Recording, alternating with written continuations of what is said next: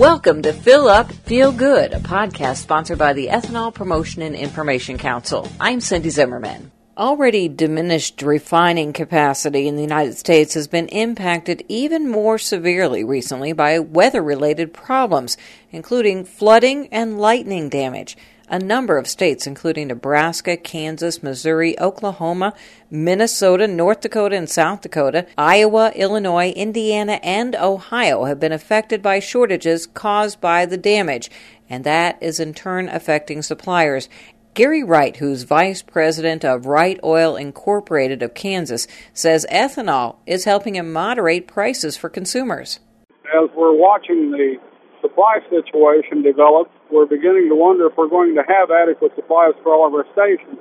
We're currently selling no-lead gasoline at our stations for $3.36, but the E85 is $2.80. And we're hopeful that the price of ethanol will stay more or less stable or possibly even descend a little bit, while it's obvious that gasoline is going to continue to go up. So we're expecting that we'll be able to offer some good value to our customers in E85 as compared to straight gasoline. We've got a new plant just north of us, Pratt, Kansas, that will be coming online shortly. There's one being built in Enid, a number of them in Nebraska and Missouri. So these additional ethanol plants are going to help hold the price down. Tom Slenica, executive director of the Ethanol Promotion and Information Council, or EPIC, says the unfortunate occurrence of multiple weather-related incidents affecting the Midwest oil refining industry are further highlighting this country's need for a diversification of our transportation fuel needs. At a time when global gas prices continue to rise, it's unfortunate that many of our gas refineries have been hit by Mother Nature, whether it be from flooding or fires caused by lightning. We have a very sensitive system that creates and distributes the gasoline that this country has used, especially here in the Midwest. Fortunately, the ethanol industry has been working for many years to help alleviate these issues, and we now have well over 100 ethanol production facilities online producing over 5.5 billion gallons. It's very important that the American consumer understand that the ethanol production facilities are growing and strengthening. This is vital to the American way of life by providing us fuels that help us in our transportation, in our economics, and really in our everyday life. The issue highlights the nation's need for greater energy security, and that was the topic of a summit held recently in Washington, D.C., organized by 2020 Vision. Executive Vice President Tom Colina says the theme of the summit was National Security and America's Addiction to Carbon, Solutions to Oil Dependence and Climate Change.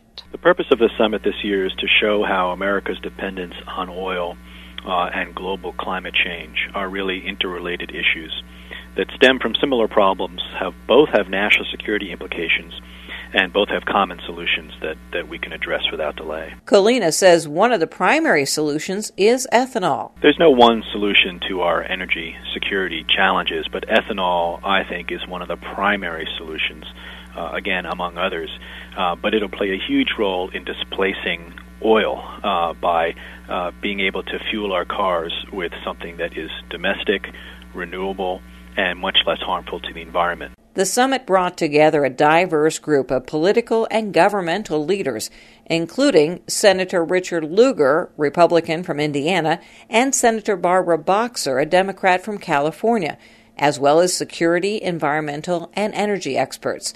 One of the participants was Arctic explorer Will Steger, who recently finished a 4-month journey across the Canadian Arctic's Baffin Island to experience and document how the Inuit culture is coping with global warming. We had a number of sessions, a lot of speakers approaching the biofuels and energy self-sustainability in many different directions. It was really something to be part of this and also to see just how fast this has evolved. 3 years ago, I was in Washington lobbying senators and Congress people on biofuels and alternative energies and the environment, and I was told to come back when we had industry on our side. And here we have some of the top people in our government here representing biofuels and global warming right now.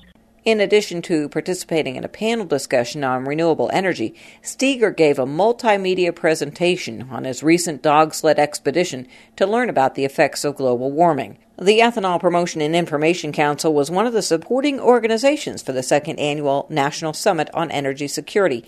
To find out more about how ethanol is helping to meet our nation's energy security needs and benefit the environment, check out the EPIC website at drivingethanol.org.